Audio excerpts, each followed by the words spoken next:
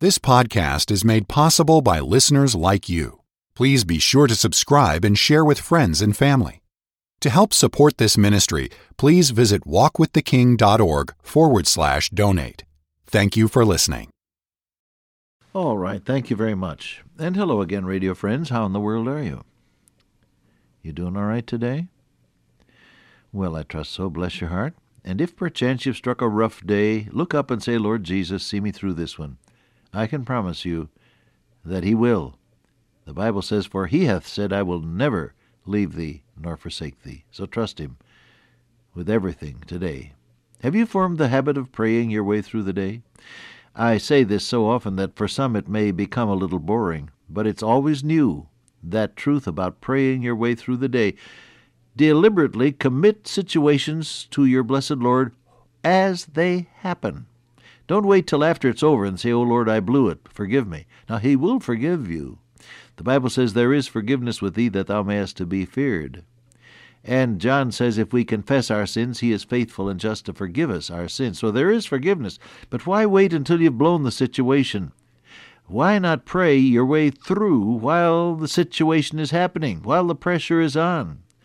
If you're afraid, if you're under pressure, if you're stressed out, if you feel anger rising within you like the blowing of a volcano, if you're discouraged, if you're depressed, if you're in need, whatever it may be, pray your way through the day. Pray before you answer the phone. Pray before you open a letter. It could be a check or a bill. There's a difference. Pray before you sign a contract. God has already read the fine print. Pray before you go on a trip. Pray before you go on a date, young people. Pray before you take a job or leave one.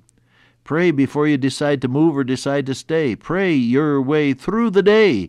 Pray before or during a situation. You'll find that God takes a hand in your life. Well, somebody needed to be reminded of that, and I did it. Now, we're in 1 Peter 4, and we were looking at that 17th verse that is a question. For the time is come that judgment must begin at the house of God, and if it first begin at us, what shall the end be of them that obey not the gospel of God? And if the righteous scarcely be saved, where shall the ungodly and the sinner appear? We haven't gotten to that question part because we were still reminding ourselves the last time we got together that renewal and revival starts with the believer, and the way to do it is to start with the obvious, the areas of your life that you know need revision or need cleansing or need the supernatural touch of God's power in order to change them. And then the second step is to obey as the Holy Spirit of God prompts you so to do. Obey as God prompts you by His Holy Spirit, and you'll find that there is spiritual renewal as a result. Now, judgment, the house of God, that's not judgment for salvation. I wanted to remind you of that. He that heareth my word and believeth on Him that sent me hath everlasting life, and shall not come into the judgment, but is passed from death unto life, Jesus told us in John 5:24. Romans 8:1 says, there is therefore now no condemnation to them which are in Christ Jesus, who walk not after the flesh, but after the Spirit. No condemnation, no judgment. Why? The Lord Jesus paid it all. Christ hath redeemed us from the curse of the law, being made a curse for us, as it is written, cursed is every one that hangeth on a tree. He was wounded for our transgressions. He was bruised for our iniquities. The chastisement of our peace was upon Him, and with His stripes we are healed. The debt is paid. Christ suffered for every one of us, for every one of our sins, for all eternity. So that judgment, he said, judgment on the house of God is not a judgment involving salvation. Either you're saved or lost, and if you're not saved this minute, you're already under condemnation. He that believeth not the Son is not condemned. He that believeth not is condemned already. He that believeth on the Son is not condemned, but he that believeth not is condemned already, because he hath not believed in the name of the only begotten Son of God. This is from John 3, as you know. Now, let that solemn truth sink into your heart. We're dealing with something that is already accomplished. Jesus died for our sins. And if you have by faith received Him as your Lord and your Savior, you are not under God's judgment for sin. as an unbeliever. Salvation is yours, and you won't come into judgment, that white throne judgment where all of the dead stand before God. You'll be a spectator. You won't be judged. Then there's self-judgment. 1 Corinthians 11, the classic communion passage. He said, "Let a man examine himself, and so let him eat of that bread and drink of that cup." For he said, "If we would judge ourselves, we should not be judged." And so there's self-judgment. "Examine yourselves," said Paul, "whether ye be in the faith." Look inward to see what your own spiritual condition is and bring it to your blessed Lord in prayer and in dedication. Judgment on the house of God. Now, what is involved is God's discipline of his children. "Whom the Lord loveth, he chasteneth, and scourgeth every son whom he receiveth," says the writer to the Hebrews.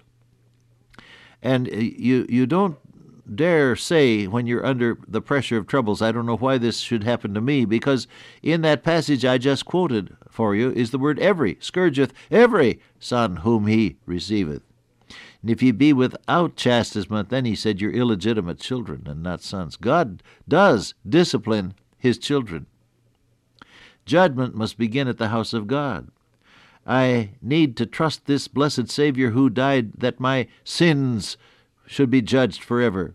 I need to examine myself in self-judgment, and then I need to place myself under the tender discipline of the Heavenly Father, who knows what I need and who gives me what I need, even though I may not like it at the time. "He knoweth the way that I take," said Job, "and when he hath tried me, I shall come forth as gold." Our Lord Jesus said, "Every branch in me that beareth fruit, he prunes it, that it may bring forth more fruit. Herein is my Father glorified, that ye bear much fruit." And so you have the degrees of fruit-bearing there. No fruit, some fruit, more fruit, much fruit. Jesus said God is interested in having you bear much fruit.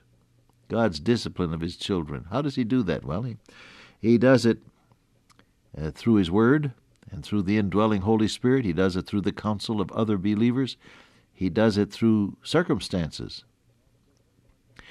Man said to me one time as he lay in a hospital bed, he said, "I guess the Lord had to put me flat on my back so I couldn't look anywhere but up, so I'd pay attention to him." What was his problem? Well, he'd been a successful businessman, so busy that he didn't have time for God. And now he's flat on his back in a hospital room, and he can't attend to business, and he can't go out and make money, and the phone doesn't ring anymore with orders that he has to fill. He's a patient in the hospital, and he said, "I guess God had to put me on my back so I would look up and pay attention to him." Oh, yes, God does that sometimes, and we don't like it. A car accident, a serious illness, a broken bone, whatever it may be, or all of the above, and we don't like it. We say, "Oh, God, I don't like this. Get me out of this." What's he doing? He's just reminding you how much you need him, and he's putting you through the discipline that the loving Heavenly Father exercises for his children, so that their lives might be pure, so the hard might be made mellow, so the foolish might be made wise, so that those who have short-sightedly been focusing on things might start to focus on eternity. Yes, God does it. Judgment beginning at the house of God. And revival always follows when Christians start obeying God. Have you noticed that? Revival in a community always follows when Christians start obeying God. I think one of the most dramatic stories of that occurred up in Canada, some miles north of Winnipeg, up in the province there. And there were a couple of spirit-filled preachers that were preaching a revival, and believers began to be convicted of their sins, and so they began to pay their debts, and some who had picked up things without paying for them in stores began to return the merchandise, and there was a stir in that whole community of people getting right with God and then getting right with people around them, and now the sinners began to come and get converted. Why? Because judgment had begun at the house of God. Yes, beloved, that's where it has to start. And may you and I be the recipients. Oh, I pray this may be so for you and for me, beloved. May we be the recipients of God's outpoured Holy Spirit as we wait before Him and let Him deal with those areas in our life that need His touch, and then start to obey Him as the Spirit of God leads us. Revival can yet come to your life and to your community, and as Christians everywhere begin that process, it can come to our nation. How the United States of America needs a revival. There's more paganism now than ever. We are less Christian as a nation than we ever were before. There are fewer people now that are genuine in their faith.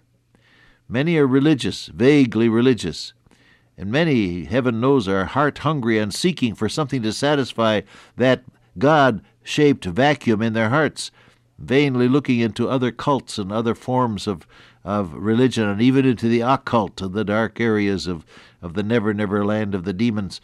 But oh, how America needs a revival. Our conscience, our national conscience, needs stirring.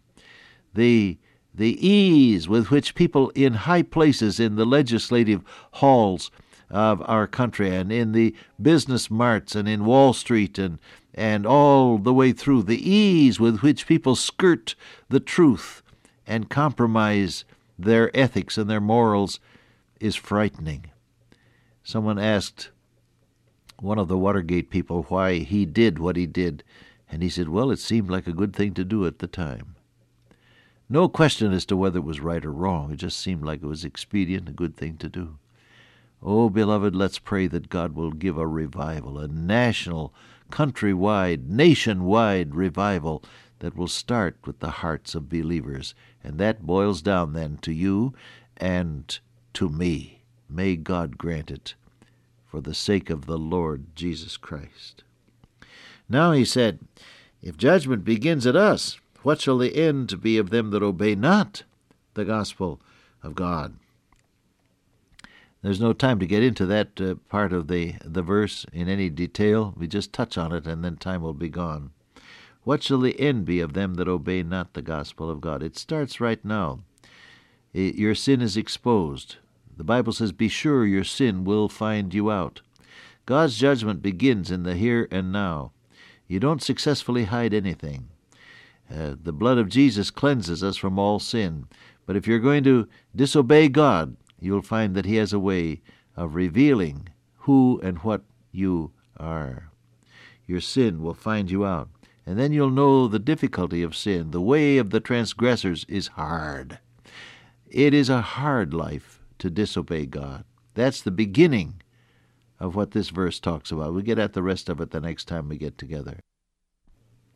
Father God, today, grant to us to submit to Thy will and to do it in the enablement of the Holy Spirit of God. I ask in Jesus' name, amen. Till I meet you once again by way of radio, walk with the King today and be a blessing.